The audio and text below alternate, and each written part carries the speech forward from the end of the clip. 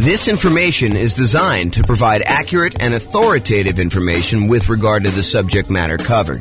It is offered with the understanding that the presenters are not engaged in rendering legal, accounting, or other professional services. If legal advice or other expert advice is required, the services of a competent professional should be sought.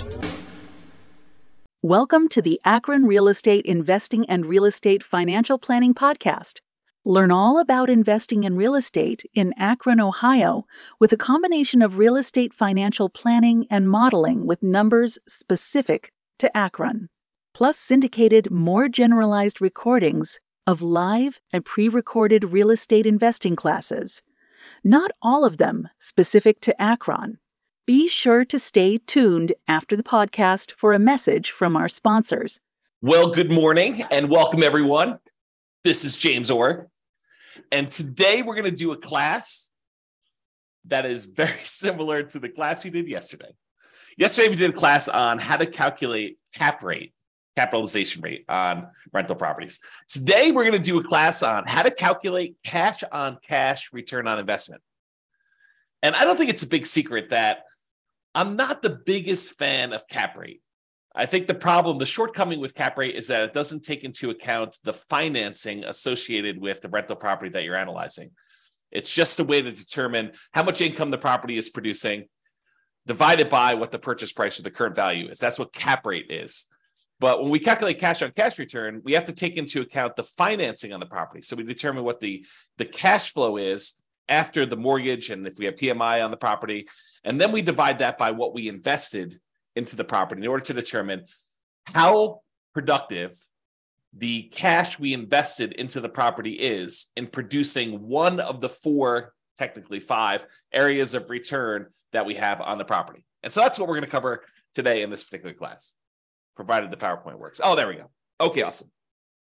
So today what we're going to do is we're going to walk through an example, and I'll tell you where I get the numbers for each step. And it looks like our police person has arrived for the class, so Nick can tell me if I miss any of the particular sources of the data for today's presentation. I think yesterday, I don't want to get him in trouble, but I think yesterday he was distracted by trying to do some work during the webinar. Today's Saturday, so shouldn't be as much work. At least that's my guess. You can correct me if I'm wrong on that one. So, all right, so we're going to go through an example. I'll tell you where to get the numbers. Nick can correct me if I'm wrong. And I will start with a brand new spreadsheet I made. I made two of these. I made one for the visual cap rate on rental property calculator. And then now I have a visual cash-on-cash return on investment calculator for rental property as well. All it really does is it takes the calculation and it lays it out visually so that you could see like the relationship of all the different things that go in the calculation.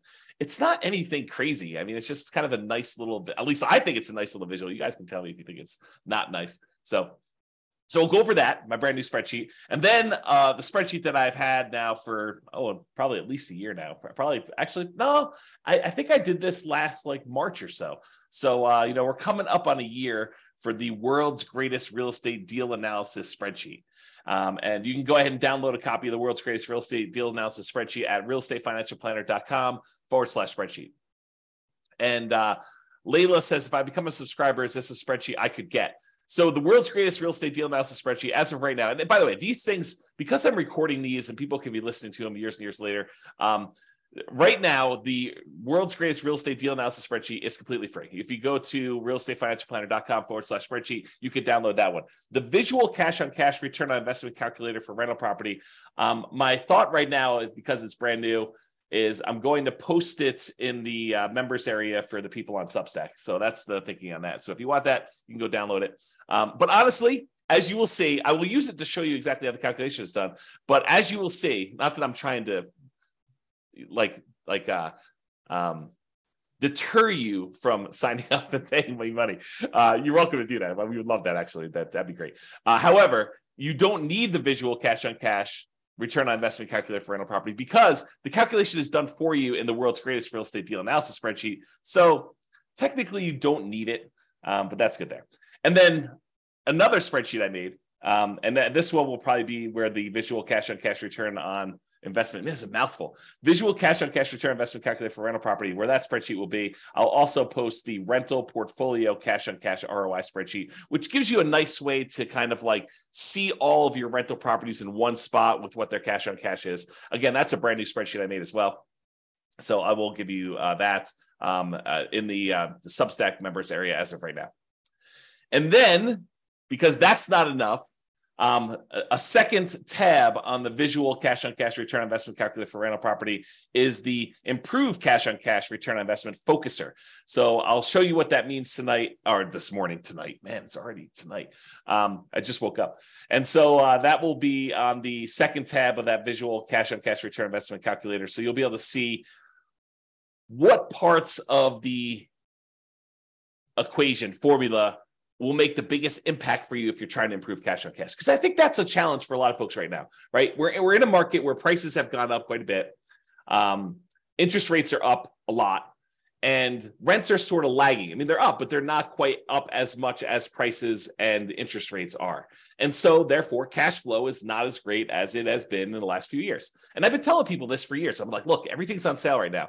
You guys may not think it because prices are up and you're kind of like thinking, oh man, prices are way up and how could it be on sale? It's been on sale because the interest rates were so low and they were going down.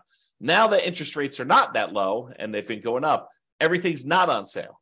And so I think that that's frustrating a lot of folks. And it's a lot of what we're focusing on in this market, right? If you've got a property, especially if you've got property where you've owned it for a while and equity has increased quite a bit, and you're thinking to yourself, okay, I've got all this equity, maybe I should re-leverage up, or maybe I should sell this property and redeploy this capital somewhere else, or maybe I should go get like a HELOC or on the investment property and take some of that money and reinvest it. I think the challenge a lot of folks are having is, what am I going to buy with this? I've got this amazing loan on this property. I got a ton of equity. And so the equity is not super productive because, prices are up and equity has increased. And the cash flow on it's not as amazing as it once was, especially when you think about it in return on equity, which I need to do a class on return of equity, but I digress.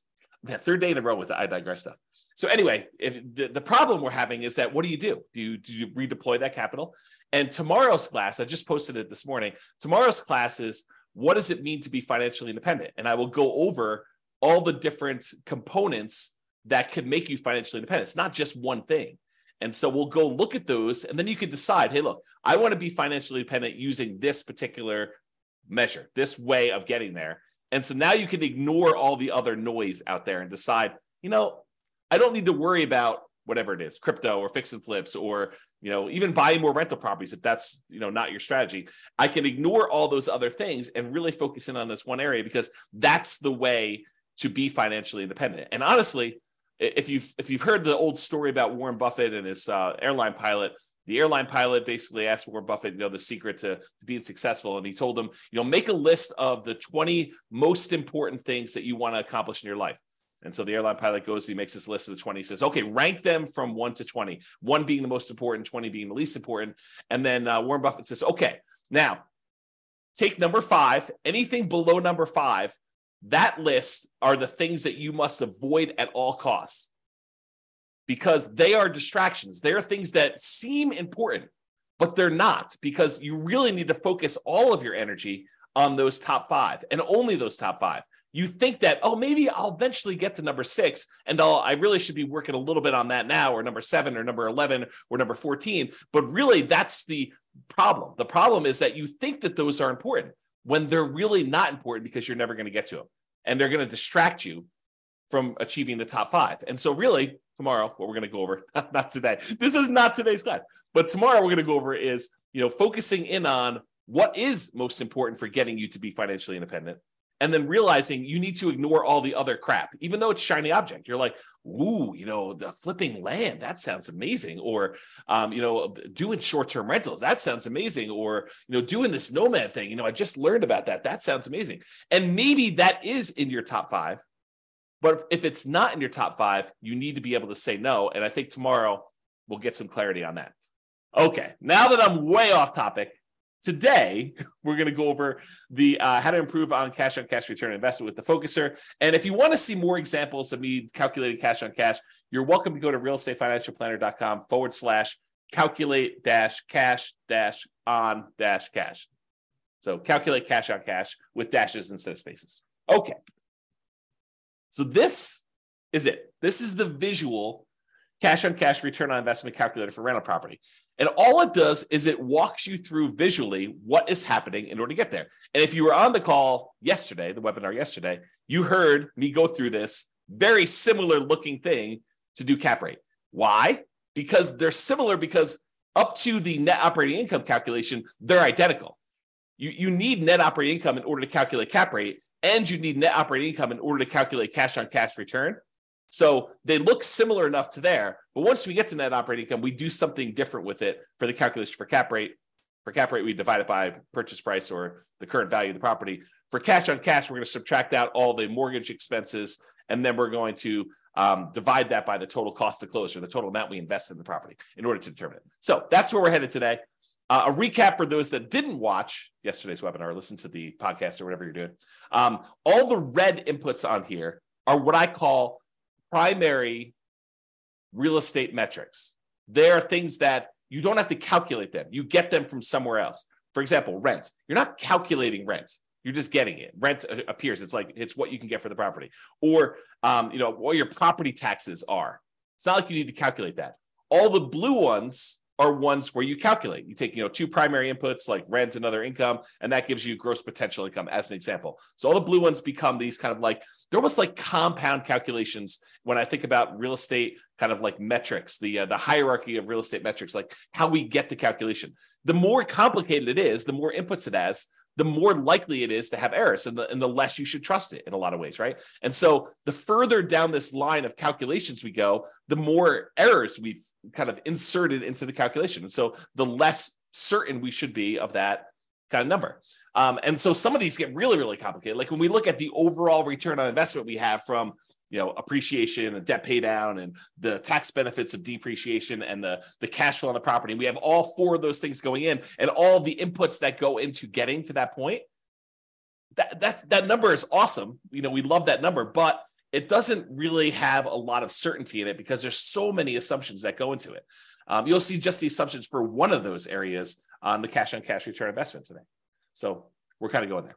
All right. So the blue ones are the ones that are compound. The yellow ones are ones that take both a compound input, a secondary one, and you also have primaries or more than one kind of blue one in there. And so you can kind of see they get more complicated as we go down. The red ones are all the ones you're going to need inputs for, and the green one's kind of what we're seeking. It's the only one that's not color-coded based on how it is in terms of the hierarchy of metrics there. Okay, so I'm going to walk you through this whole analysis by zooming in, and then I'll zoom back out with the numbers we need. So the first step is, in order to calculate cash on cash, return on investment, we need to know what the cash flow is on the property after all expenses, and we divide that by the total cost to close. And the total cost to close consists of your down payments, your share of the closing costs as a buyer, anything you need to get into the property, that really should be included in that. And there's some gray area here, and I hate to be inexact, but this is the reality of it, okay? If you have a property that you're buying and it's distressed, and you know that going into it, you're going to need, paint or carpet or to replace a kitchen sink or to put a refrigerator in, does that count as a total cost to close? And it's an interesting question, right? Because do you take into account the stuff you need, the rent-ready costs for a property to be ready to kind of like rent? And I think for most of you, I think that you should include those, right? Because it truly is how much cash return, the cash flow you're getting on a property, and you had to invest that money in order to get the property to exist. It's like the total amount you needed to invest in the property. So how much cash did you need to bring to the table, including the money that you needed to get it there in order to be able to have this property produce this amount of cash flow? So I do think you probably do include those. And some people would argue, the purists out there would say to me, James, but that's not really technically the cash on cash. Yeah, maybe. I actually think it is. I think that you probably should have, the money you need in order to get the property rent ready in there. Because then people will start saying, well, what about, you're going to need a roof and, 2 years, should you kind of include that in there? I don't know. Now you're getting a little crazy on me. And honestly, this metric is not, while it's probably one of the most important metrics when you're analyzing a deal to make sure that you get a property that's not going to really drag you down, like a kind of a, what do they call those? What's the animal that they have around your neck? Is it a mongoose? What is the animal that they have around your neck? I don't know. Anyway, you don't want to have a property that's really going to drag you down with cash flow, right? You want a property that, or if you're going to do it, make sure that you plan for that and set aside enough money to handle any negatives. Albatross. Thanks, Lee. That's awesome. Albatross around your neck. So you don't want one of those. Okay. So I don't know where I was going with this. I think I was talking about this idea of like total cost to close and how much to include. I think once you get the property, you make the decision to buy it, doing this cash on cash return on investment calculation. I think as soon as you do this, this is going to sound horrible. As soon as you do this calculation, you should abandon it, right? Because that's not the metric we are concerned about moving forward. Once you acquire the property, I think the metric that matters most is your cash flow on your equity, your cash flow return on equity calculation, because that basically tells you, okay, now that I bought the property, it doesn't really matter what I use to invest in the property. Now that I bought the property, what I want to know is how much cash flow I'm producing on the amount of equity I now have tied up in this property. That becomes a much more important metric in my mind. So we do cash on cash return on investment in order to make the investment decision. How much money do I need to put into the deal? And then how much cash flow am I generating on it? But once you get into the property, I don't think that's important anymore. I think what's most important then is, okay, I now have this much equity in the property, and this is how much cash flow I'm producing. Do I want to stay in the property and continue to get this current return? Or do I want to sell this property, walk away with my net equity, because you have expenses of getting out of there, and then determine if I should reinvest that somewhere else? Because then it becomes a comparison of, should I stick with this, what I have, and the return I'm getting, or should I then sell this property, pay all the expenses on it, or defer some of them? You can't defer all of them. I guess you could defer or eliminate all of them. I guess you could do that. And then you actually move on to something else. And so really, if you want to get super technical, the one I like most is your cash flow on the return on true net equity, which is your equity after you take into account all those expenses, because that's the amount of money you would walk away with and that you could reinvest somewhere else. Man, is that a tangent or what? Okay, so getting back to the class at hand, cash on cash return on investment. So we're going to take the cash flow, which is all the money you got coming in, divided by, minus all the expenses you got going out, divided by the total cost to close. And I kind of included what sort of gets included in there and where you get it from. That actual calculation there is what cash on cash return on investment is. So the total cost to close is a primary input. You just get that number from, your closing sheet, how much money you put in and how much money technically, I guess it is a calculation, right? Because if you have the money you had to put up for a down payment, plus the closing costs, plus any expenses you have in there. In fact, why don't I make a note? Because, technically that is right. It is actually a calculation. So, all right. Total cost to close. See, you're seeing this happen in real time. It's not really primary because it gets calculated. So I'll kind of put in there what gets calculated in there, but you guys know what I mean. It's really a number you get off of somewhere else. It's just your closing sheet, the total amount you had to put down, plus the closing costs in order to get the loan, plus if you had any money that needs the property to be rent ready, you can put all this in there to get that. Okay. And I won't even go down the rabbit hole. I won't let you guys distract me and talk about reserves here, right? Because technically, you probably should have reserves in order to buy a rental property. I think it would be imprudent for you to go buy a rental property without reserves. And then you got to ask yourself, well, James, should I put my reserves in my total cost to close? Because I really need that money set aside in order to do that. So really the cash on cash return investment is going to be even lower because you really should have, probably 6 months or 12 months of reserves, depending on what you're keeping it in, which I should do another class on reserves. But there you go. I won't even go there. All right, so stepping back. So we were doing this section before where we talked about cash flow divided by total cost to close gives you cash on cash. Now I'm going to say, well, how do we calculate cash flow, right? What does cash flow, the calculation look like? And really what cash flow is, it's your net operating income, which is the amount of income you have coming in on the property, net of all your operating expenses, which I will show you how to calculate. We're going to zoom back out. But net operating income is basically all the income you have coming in on the property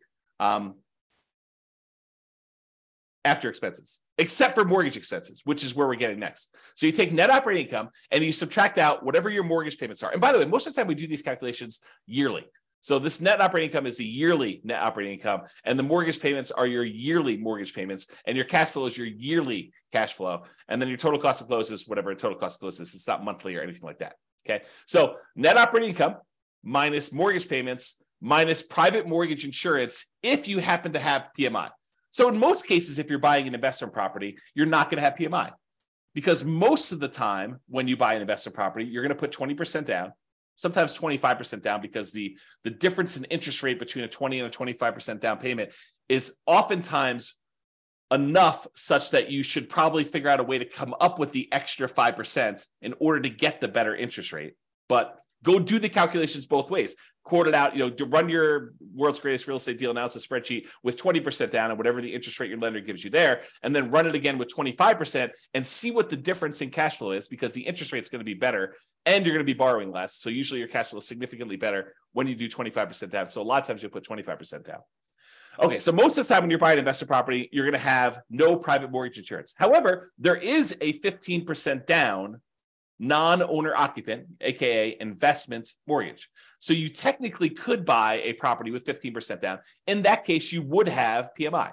And you could either pay the PMI upfront as a one-time lump sum payment, which starts looking an awful lot like you're getting closer and closer to putting 20% down anyway. So you have to make a decision about that. Or most people would probably look at it in terms of a monthly private mortgage insurance payment, where you could actually get, pay a little bit each month until you get up to 80% loan to value. And then usually that private mortgage insurance payment will drop off and you will not have it anymore and it'll go to zero. Okay. And that's not the only way that you can have private mortgage insurance when you're calculating this cash on cash. Let's say you're doing the nomad real estate investing strategy where you're buying a property as an owner occupant. You're going to live there for at least a year. It's a requirement of the lender that you do that. And then at the end of the year, you're going to convert it to a rental. Well, a lot of times we will run analysis when we buy that property to say, look, I know I can't rent it in year one, unless you're doing like house hacking where you have a roommate with you or something like that, or renting out a duplex or triplex or fourplex.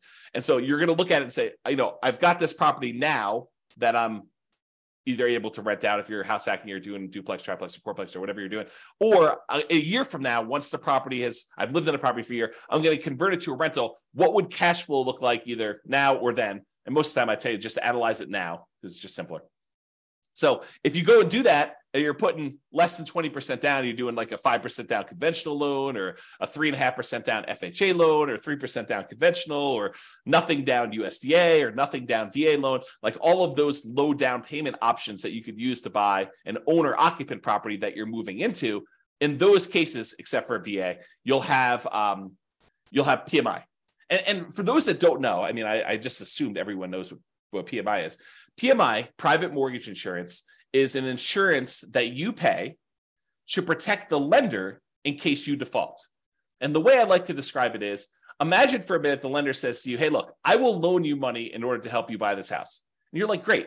And they say, okay, what I'd like you to do though is I want you to have some skin in the game so that if the property value goes down, I'm protected, and that you would lose money first. And you're like, hey, that sounds reasonable to me. You're willing to loan me money in order to buy this house. It sounds reasonable that I have some skin in the game to do that. And so what the lender says is, I'd like you to put down 20% so that if the property value dips and I have to foreclose on you because you stop making payments, that I'll be able to get all of my money back out, all that 80% value back out. And I will feel very, very safe in that position.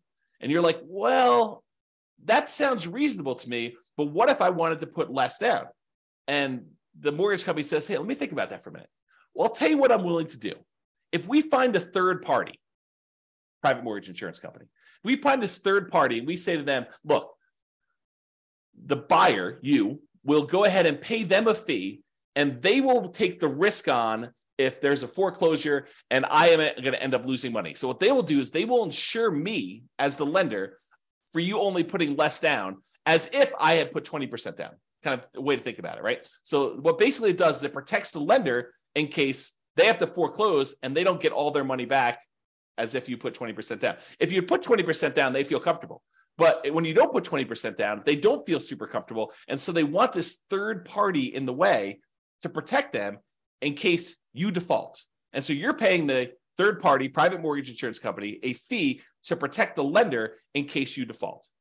That's what it is. In a lot of cases, not all, FHA doesn't ever go away, but in a lot of cases, the private mortgage insurance payments will go away once you get to 80% loan to value. Once you get to that 20% cushion of equity from the property value going up and you paying down the loan. So That's where you get this from. The mortgage payments, you're going to get those from your mortgage payment statement or your lender. They're going to tell you what your mortgage payments are.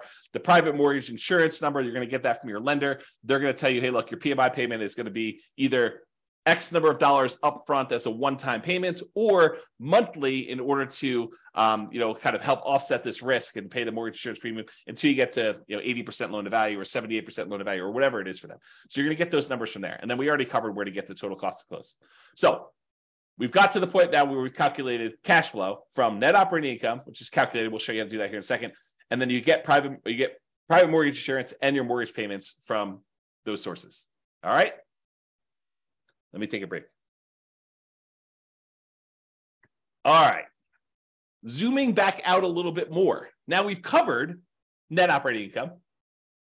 We've covered mortgage payments. We've covered private mortgage insurance, covered cash flow, total cost to close, and now cash on cash return on investment. Now we're going to step back and say, well, how do you calculate net operating income? Well, net operating income is really the net after expenses of the income you have on a property. So what does that mean? Well, we have this gross operating income. That's the amount of income you have coming in on the property, gross, before expenses. And then you have your operating expenses. So you subtract your operating, and by the way, little, what do they call it? The operator symbols. So this is minus. So gross operating income minus operating expenses gives you net operating income. Net operating income minus mortgage payments minus private mortgage insurance, and that equals cash flow. And then cash flow divided by total cost to close gives you your cash on cash return. So there's little operators in there to show you what the calculation is. Okay. So gross operating income minus your operating expenses. So all the operating expenses are, which we're going to cover here in a second, all the things that cost you to operate the property: taxes, insurance, maintenance, property management, things of that nature. So those are all the operating expenses. And the gross operating income is going to be all your rent, stuff like that, which we're going to show you how to calculate here in a second as well. Okay, any questions on that? So these are not inputs for you, right? These are not the red boxes where you need to come up with them. They're calculations, which we're going to calculate here in a second. All right, we've zoomed out again. Let's go calculate what gross operating income is. Well, gross operating income is the gross potential income. Gross potential income is all of the income you could possibly produce if nothing were to go wrong with your particular property. It's like, in a perfect world with no vacancy, how much money could this property produce for me? Okay, we're going to calculate that here in a second. Next step. Minus, so that gross potential income minus how much you've set aside for vacancy. And you say to me, okay, so vacancy, where do I get that number from? Well, vacancy is an estimate of how much we think the property will be vacant in the future. I guess you technically could do it in arrears. If you wanted to calculate what your cash on cash return was over the last year, you could do something like that. But most of the time, it's a forward-looking number, right? We're trying to say, how much will this property be vacant? And if it's a property that's not desirable and you're trying to get like absolute very top of the possible range of rents, might your vacancy be higher? Probably, especially if you wait for your current tenant to move out before you start doing repairs and marketing your property to find your next tenant. However, if you start way early, even before the current tenant is out of the property, you ask your current tenant, 90 days before their lease is about to expire, do you want to renew your lease, or should we start marketing the property in order to find the next tenant? Then you could start marketing the property if they don't tell you within a very short period of time, within a week or so, hey, listen, I do want to renew, or no, I plan on moving out. Then you could start marketing your property, 60 to 90 days before the property becomes vacant. Shouldn't your vacancy be a little bit lower? Even if you start searching for a tenant with higher rent early on, and if you're not getting calls, you're not getting inquiries, you drop the rent a little tiny bit, do it for another few days, see if you're getting calls and inquiries, and then drop it another little bit until finally you're at whatever the fair market rent is, and you're getting a reasonable number of calls and inquiries and applications on your property. And because you're starting 60 to 90 days in advance, taking 3 or 4 or 5 days or a week in order to test the slightly higher rent before you drop it a little bit and then continue testing it to refine it. If you do that as a strategy, won't your vacancy be a lot lower? So if you're using this strategy of starting 69 days in advance, and you're testing your rents, and you're definitely a good salesperson about being able to, talk to people and sell your property and tell them about the pros and cons and the benefits and why they should rent from you and not the other house down the street. If you're good at sales and you're, selling the tenant, and you're also good at marketing the property, you've got really good photos, you got really good description, you got a good process. The property shows well because the current tenant is a high quality tenant that's taking care of the property, and you've done all the maintenance of the property so that it looks good when you're showing it with the tenant there. Like, if all these things are true, then vacancy, I think, should be in that kind of like 3% to 5% range, probably closer to 3%. But if you're kind of like lackadaisical, a little bit reactive in your kind of thing, you're kind of testing high rents, you're thinking, I'd rather have a month of vacancy, but get $50 more a month in rent because that makes sense to me, which it doesn't. But, you're thinking of all these kind of different strategies, then maybe you're kind of like vacancy is going to be 5 to 8%. Or maybe you're hiring a property manager and they're not doing a great job. Maybe that's 5 or 8%, or even higher. I mean, if you have like a really poor quality property and it's in a rough part of town and it's hard to fill, and you're trying to get really top dollar for the rent because that's what you believe you should be doing, you might have higher than that. Or if you have a lot of turnover where you have tenants that are constantly being evicted because you have a low quality tenant pool, and by the way, you'll find better quality tenants by starting earlier. You get planners. You get someone who's like, I don't need a property tomorrow because I'm evicted. I'm living on the street. I need a property tomorrow in order to find this. My lease is going to expire at the end of whatever it is, March, and so that's when I want my property. And so I'm going to start looking in January to find my replacement. That's the type of planning tenant, high quality tenant that you want. Someone who's thinking ahead. Someone who's not like out on the street looking for a property to live in tomorrow. I mean, and that's the type of people you get, or a lot of vacancy where you're waiting for someone to move in if you've got a property that's vacant and you're trying to advertise. Okay. So the vacancy one you use that as a percentage of the rent you're collecting, because, we have that thing there. So you can kind of do the calculation. I think, if you don't know any better, 5% is probably pretty reasonable for that number. If you're a good property manager and you know what you're doing, 3% I think is a little bit of a better number. And if you are a train wreck, man, that sounds horrible. But if you're a train wreck with your property management skills, then use a higher number. Okay. Am I doing a good job, Nick, with getting these in here? Make sure we got all this stuff. Okay, good. Let me know. All right, so gross potential income, which we'll show you how to calculate. That one's really easy to calculate. And then minus vacancy dollar, that gives you that gross operating income, which we're going to need. Yeah, Nick says I'm doing a good job, so thank you.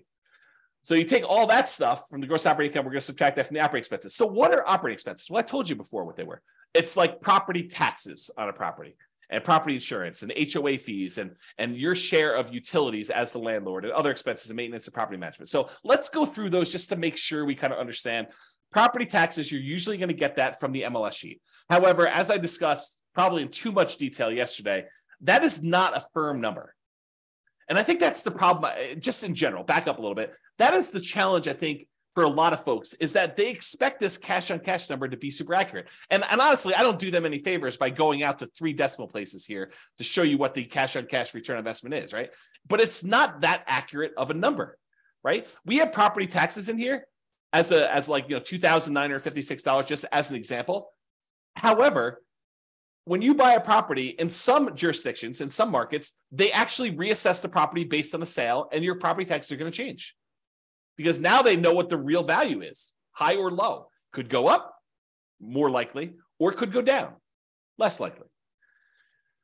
So it could change. And I gave the example yesterday of you're buying a property from a senior and they had the senior tax exemption. They had like a homestead exemption on their property. And so maybe their taxes are really, really low. Like you're looking at it, you're like, wow, the property taxes on this property are only $1,200 a year. That's amazing. This property's going to cash flow like crazy. Well, it's going to cash flow like crazy if you were a senior and you had a senior homestead exemption on the property. Yeah. But when you buy the property, you no longer get that exemption, right? And so property tax numbers can change. They're not static, they're not fixed, and they probably will get changed when the property gets reassessed anyway. Like this number goes up over time. So just be aware that this is not a super exact science. Like if you're looking at 2 different properties and you're like, what, this one gets me 4.91% cash on cash return, and this one gets me 4.85. I definitely should go with the 4.91. Not so fast. I think at that point, they're identical, and you need to go look at, okay, which one of these properties helps me achieve whatever goal I am trying to achieve that I want to hold in my portfolio for a longer period of time. And maybe I choose that one, not necessarily the one that has a slightly better cash on cash return, because it's not that accurate to begin with, right? It could get lost in a bad vacancy or a property tax or a property insurance claim that you didn't expect because it happens to be in a windier area of town and you're going to have shingles blown off. I mean, there's all sorts of weird stuff like that can happen. So this is not that exact. It's not that exact of a science. So then I think you start looking at, 4.9, 4.8, 4.7. They're all really, really close. Now let me think about, okay, of the properties I'm considering, which one do I really want to have in my portfolio? Which one helps me achieve my goal? Which one's most likely to go up in value over a long period of time? Which one is most likely to be easier to rent? Which one is more likely to have people stay there for a long term as a renter in it? Which one am I able to add the most value to? Like all these other considerations. In fact, I probably should do, and let me know if you think I should do this, but I probably should do a class on that. Like, the non-cash on cash calculation considerations when selecting a particular property, right? Like it's all these soft skills, all these sort of speculative, maybe I shouldn't do a class on that because they are like, they're speculative. Like, what do I think is true about the future of this particular property?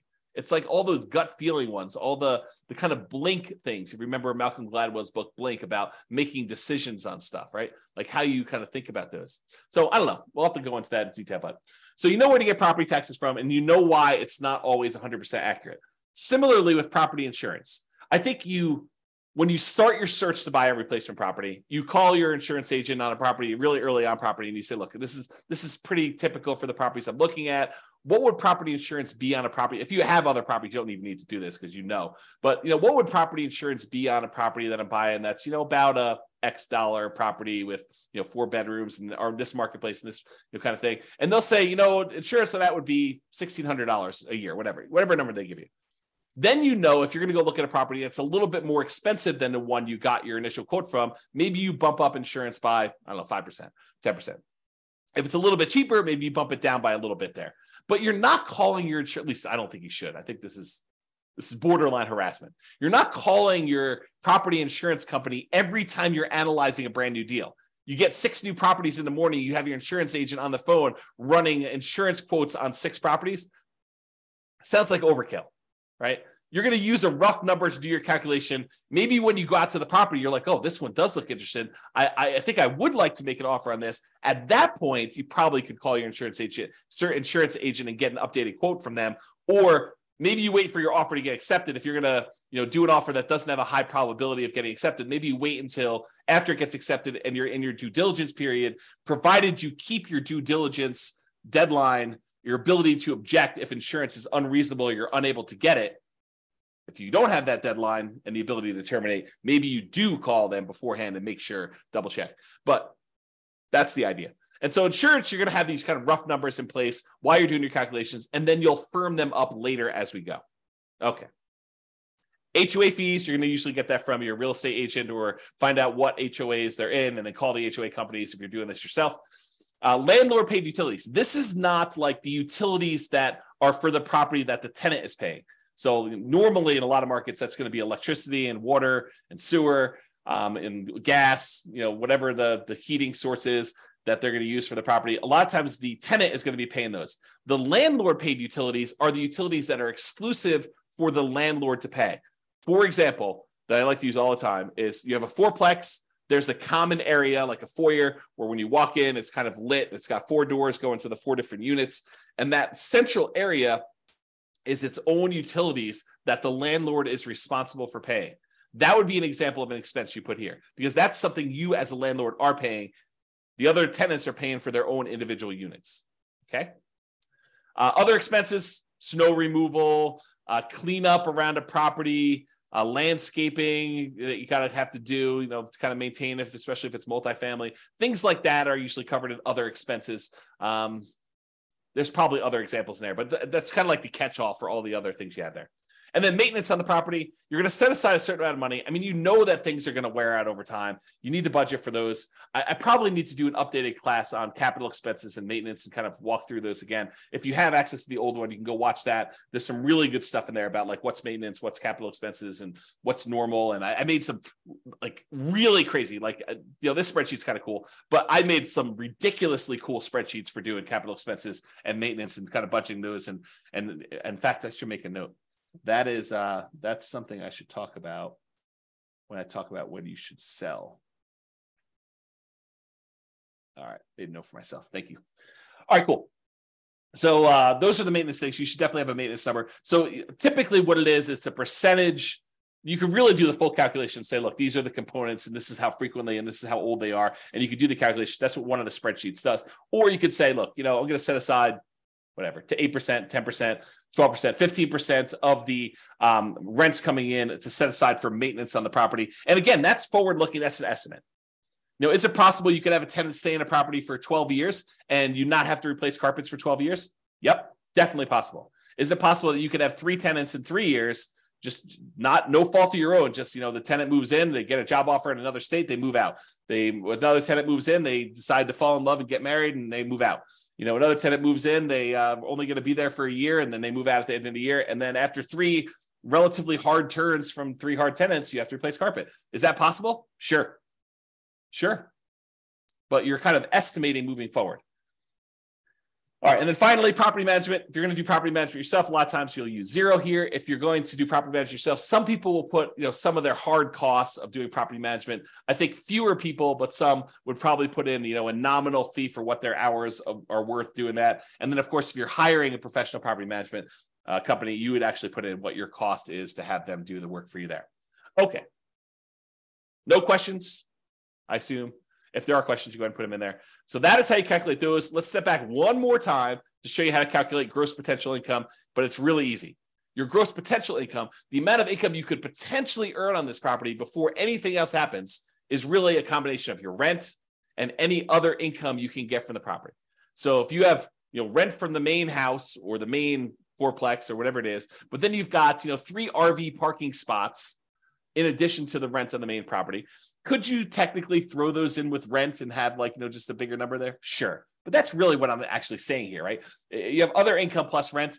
You could set aside the rent you're getting from the RVs, those parking spots, or, the extra Airbnb unit you have in the back of the property, or access to the swimming pool, or if they're renting out storage units at the property, or you're charging extra for on-site laundry, or you're providing internet service for the 4 tenants that live in the property. You're paying for it, and then you're getting income from each of them. All those different things could count as other income, like just some general ideas to do that.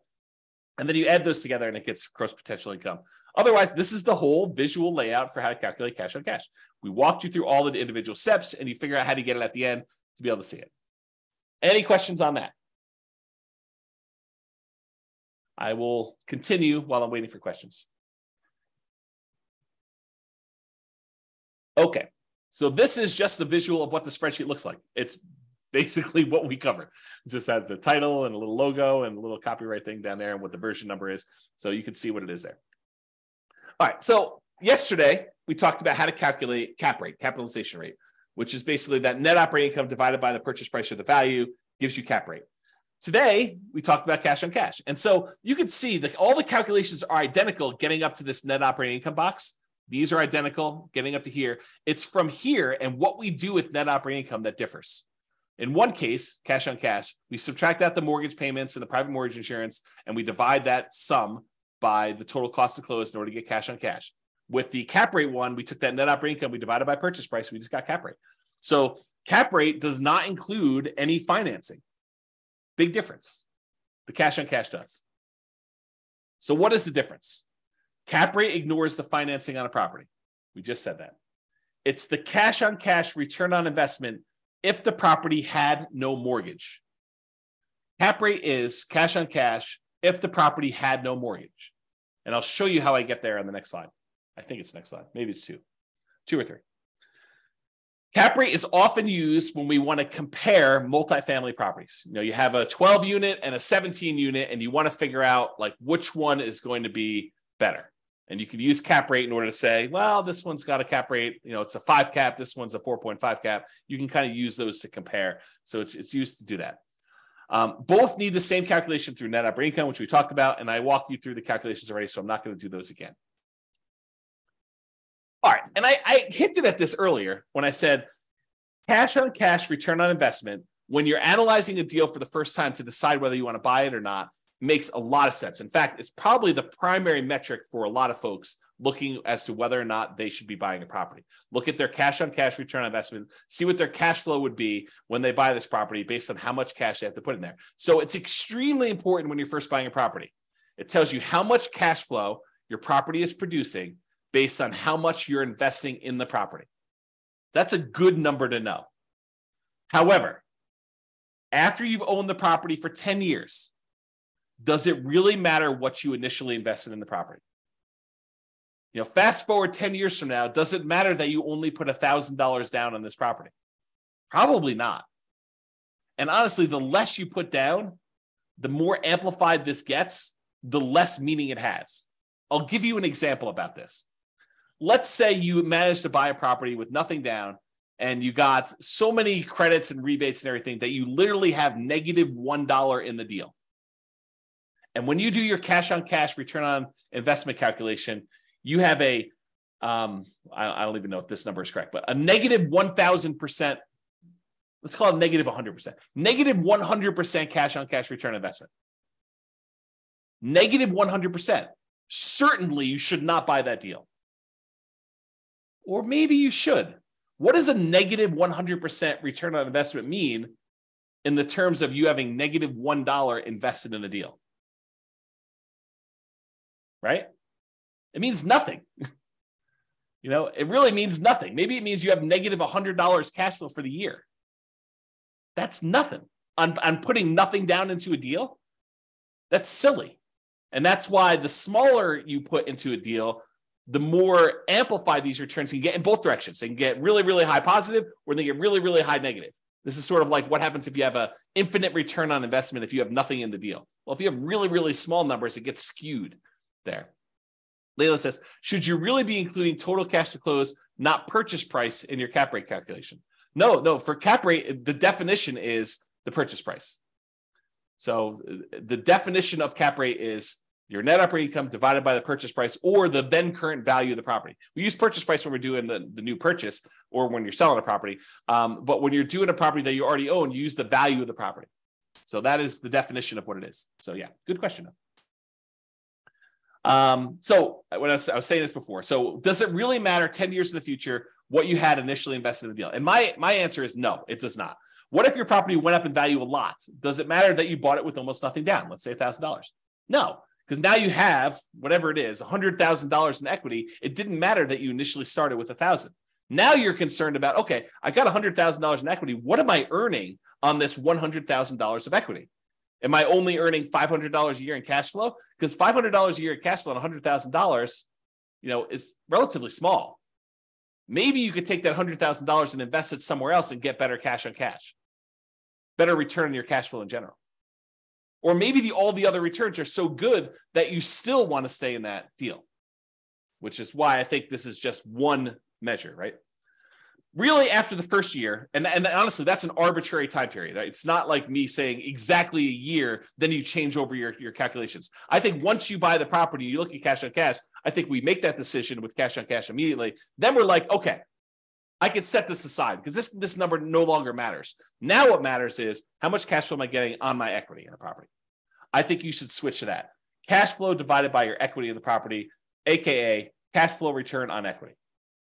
And I know I need to do a whole class on that. So it's coming.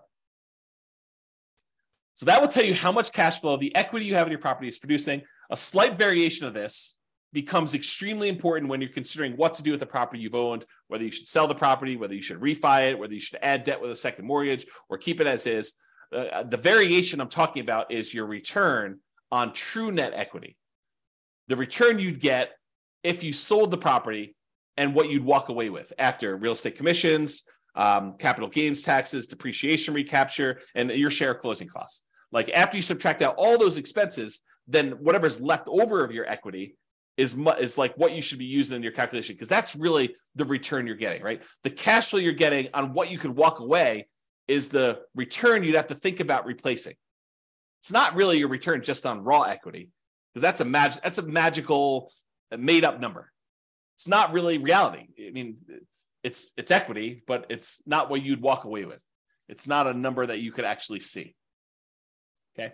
All right. So here's what I'm talking about. Cash flow return on equity becomes cap rate. So if we think about this, the cash flow you're getting divided by how much equity you have in your property really eventually becomes that cap rate calculation. And I'll show you what I mean by that. So here is the calculation for cash on cash return on investment. It's that net operating income minus your mortgage payments, minus your private mortgage insurance. Well, if it's property's free and clear, if you no longer have a mortgage on it, these go away. And so then it becomes net operating income literally equals cash flow, because this, when these are zero, becomes cash flow. And then your total cash flow, when we stop looking at your total cost to close and we now look at return on equity, this becomes equity. Well, what's equity? Equity is your property value when you have no mortgage. So this becomes net operating income, which is really equal to cash flow, divided by your total cost to close, which we really start looking at as return on equity. And equity becomes your property value. So this literally becomes cap rate. So cash on cash return on investment is cap rate for a property that is free and clear, that you no longer have a mortgage on when we think about it in terms of return on equity. Mind blown. Okay. So that's what I covered there. And by the way, this last slide, if you never understood this, it doesn't matter. This is not a critical understanding piece of information. It's sort of like a fun parlor trick, helpful to realize if you're thinking about things in certain ways, but otherwise it is superfluous. You do not need to know this. It's not on the test. Okay, there we go. All right, so what are typical cash on cash return on investment numbers? I wish I could tell you, they're always this, but there's so many variables. It can vary by market. If you're looking in California versus New York versus Florida versus Texas versus Colorado, like all of these different markets in general, and even city specific, have varying what's normal cash on cash return on investments. And so they can vary a lot. And even within the market, you can't say, oh, all the properties in Fort Collins, Colorado are all 5% cash on cash, which they're not. I mean, you know that just by gut instinct, right? There are deals that are better than others. And what you can negotiate on a deal is better than others. Plus, even if all the properties were identical, the financing you get on a property changes your cash on cash return on investment. So there's no way that they could be good, because someone getting a 20% down loan in order to buy this as a non-owner occupant is going to be very different than someone getting 25% down loan on that property, or someone buying it as an owner occupant with 20% down, or an owner occupant with 5% down, or an owner occupant with 3.5% down FHA loan. Like the loan type now changes your characteristics of this, right? Because it not only changes the mortgage payments and PMI in a lot of cases, but it also changes the total amount you invested in order to buy the property. You put more down, that number gets bigger. You put less down, that number gets smaller. You put more down, the cash flow tends to get bigger because your mortgage payment gets smaller. If you put less down, your mortgage payment gets higher and your cash flow tends to go down. So it's like a combination of both these things, and they don't act equally. If you were to graph this, it's not linear. It's not like, oh, if I put more down, I automatically get exactly that amount more in cash flow. No, doesn't work that way, especially since interest rates change based on your loan type and how much you put down. You put down 20% to buy it as a non-owner occupant versus putting down 25%. It's not just you put 5% more down. It's also that the interest rate you get from the lender for putting 20% down is different than the interest rate you get from putting 25% down. That's what makes this complicated. It's not easy. You need to actually sit down with a spreadsheet, the world's greatest real estate deal analysis spreadsheet, enter your numbers for both types of loans you're considering with the actual interest rates and actual down payments, and see what happens to your cash flow. And sometimes it makes sense to put more down. Sometimes it makes sense to put less down, partially depending on what your goal is. See the class tomorrow. Okay. Let me make sure I covered everything I want to cover in here.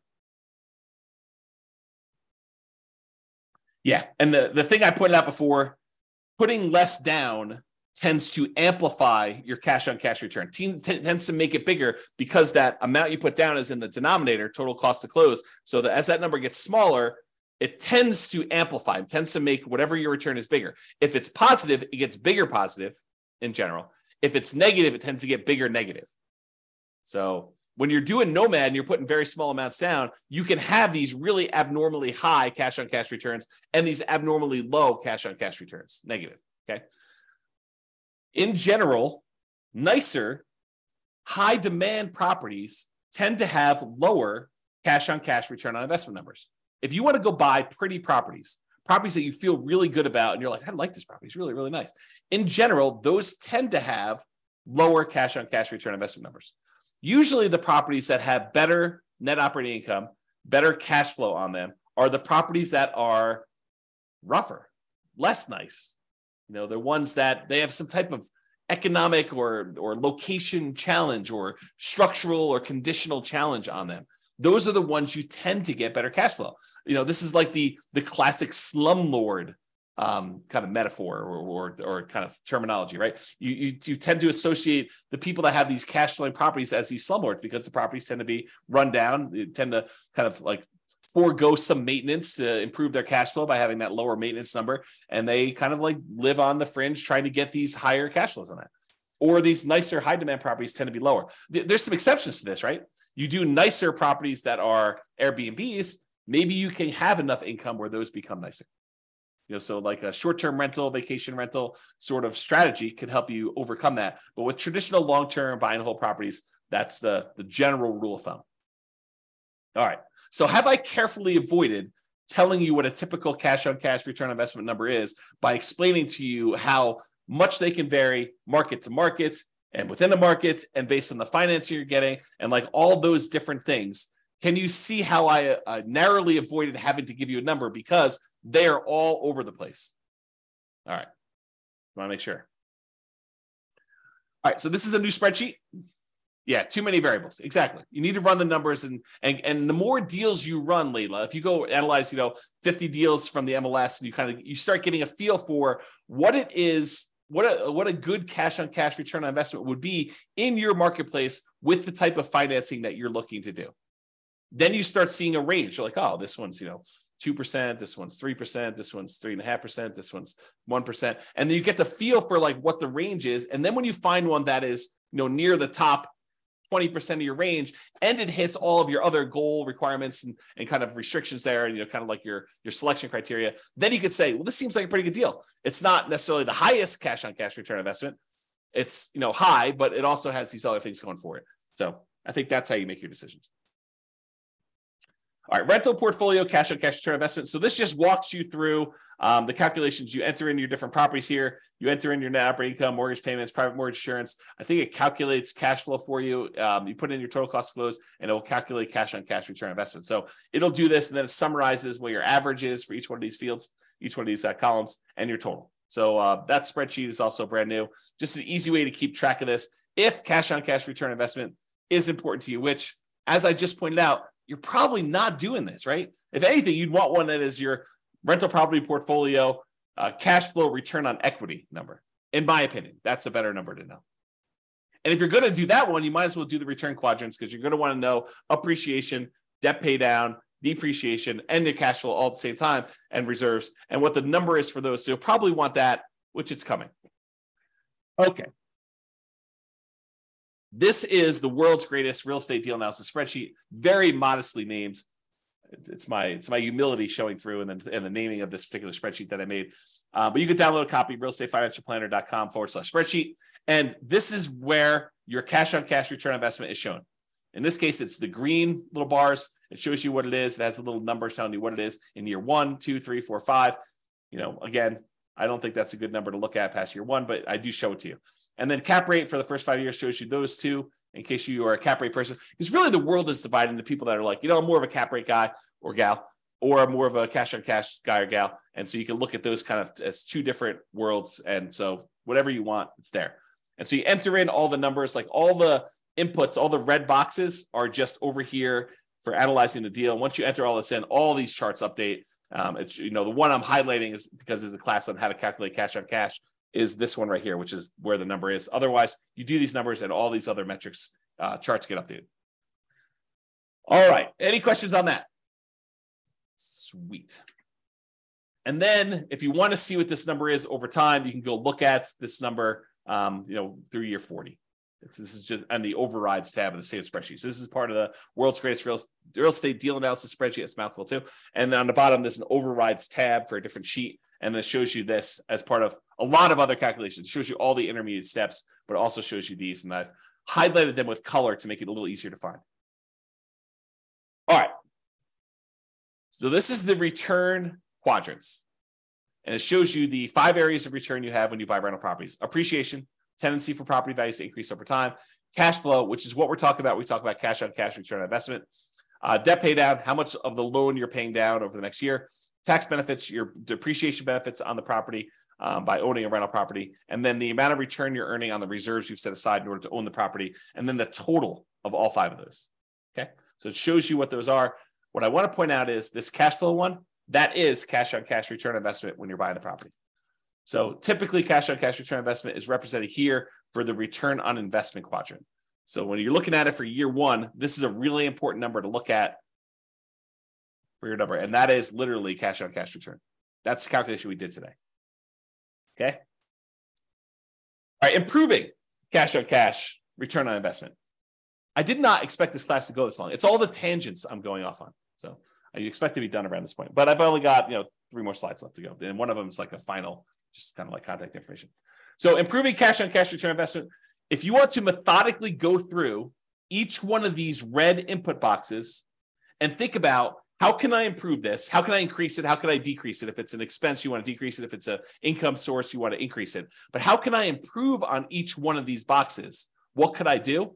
Well, that's pretty much what I did in the class on how to improve cash flow. Because if you go through and you methodically think of all the different ways you can increase rent, all the different ways you can get other income on a property, all the different ways that you could decrease your vacancy, all the different ways you can kind of keep your property taxes low or reduce them in some cases, all the different ways you can kind of mitigate property insurance, all the different ways you can reduce your HOA expense, which is hard to do, landlord paid utilities, which is really hard to do, other expenses, which you may be able to do, maintenance on a property, how do you kind of reduce maintenance overall, and then how do you reduce property management without having to do all the work yourself? Like if you think about reducing all those and mortgage payments, that's all the financing stuff, and PMI, which is all the PMI related stuff, and the total cost to close, which is minimizing how much you have invested in the deal and getting the seller to pay some closing costs. Like all those things, if you think about how to improve all those, that's literally how you improve cash on cash. So you can methodically go through each one and do that. Or I created this new tool, which allows you to improve cash on cash, return on investment focuser, which I'll be teaching a class about at some point in the future. But here's the very, very short version of it. On the left side are all the income, expenses, and calculations. So all the red ones are your primary inputs. The blue ones are those secondary real estate metrics. The yellow ones are tertiary ones. And then the green one is what we're trying to solve for. That's the ultimate one we're doing. It shows you what the values we use from this thing right here. All these red values just get moved over there. So it shows you all the values that we're doing. And then it says, okay, if I change rent by 10%, increase it by 10%, this is what the new value would be. And if I changed it to this new value, here's what the new cash on cash return on investment would be. So it went from 4.895 to now 7.73. Well, that's a 57.92% improvement. So that would be a good one to focus on if you were trying to improve your cash on cash. But it shows you if you only improve other income by this amount, then it only improves it by 1.39%.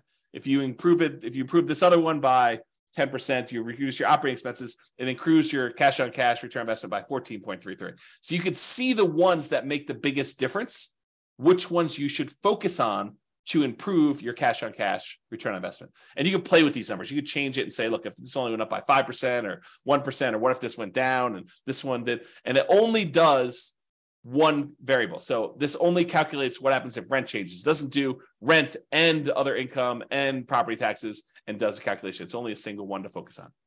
Okay. This is the second page of the visual cash on cash return on investment rental property calculator. So it's the second tab. That's where you'll find it. All right, additional examples. Last slide. If you want to see me kind of walk through these calculations again for basically any property that we model, you can go ahead and go Go to realestatefinancialplanner.com/calculate cash on cash. It has dashes in there. And any of the models you go to, if you go to the models page, Real Estate Financial Planner /model, realestatefinancialplanner.com/model. And if you pick a particular model, like doing Nomad or put 20% down or whatever, and then you go to copy it, it'll list the properties that it has in there. And below the property, it'll say, walk me through the cash on cash, or walk me through cap rate, or walk me through net operating income. So you can see me with software walk you through this analysis, and I explain to you what the steps are and where we got those numbers from and everything else. So if you want to see those, that's how you can do that. And that's only 3 minutes over is the end of presentation. Any final questions? You guys are very welcome. Wow, people are saying thank you without even me saying it. So you are very, very welcome for that. Hopefully that was super helpful for you guys with walking through cash on cash and how to get it done and why you probably don't need to manually calculate it, just use the spreadsheet to do it. But hopefully that'll be helpful. And I hope some of the tangents, like there's always this debate over, do I go off on tangents and give you the extra information that maybe wasn't on the slide, but it reminds me, it's like, oh, well, I need to tell you about this. And so let me go share with you this sort of insight on some other stuff. Yeah. So people love the extra stuff. That's awesome. Okay, cool. Yep. Yeah. Everyone likes the tangents. Everybody likes the tangents. So that's it, folks. Thank you for coming. Show up live. I'll try to get the recording, provided the recording goes through. Try to get the recording up for those that have access to it. Enjoy your weekend. I will talk to you all soon. And I am doing a class tomorrow. So if you want to log in for that, that'd be awesome. Bye-bye for now. With home prices up, mortgage interest rates up, and rents up, but not quite enough to counteract the higher prices and interest rates. Cash flow on rental properties in Akron is harder than ever. Book a call with the Real Estate Financial Planner to apply our proprietary 88 strategies to improve cash flow on your rentals. See the show notes for a link to schedule your call and improve your cash flow today. If you're a real estate agent, lender, or professional in Akron that wants to help our real estate investor listeners, consider reaching out to learn about collaboration opportunities with this podcast. We'd love to add more value to our listeners by having you assist our investors buy, sell, and finance their real estate investments. See the show notes to schedule a call to discuss collaboration opportunities.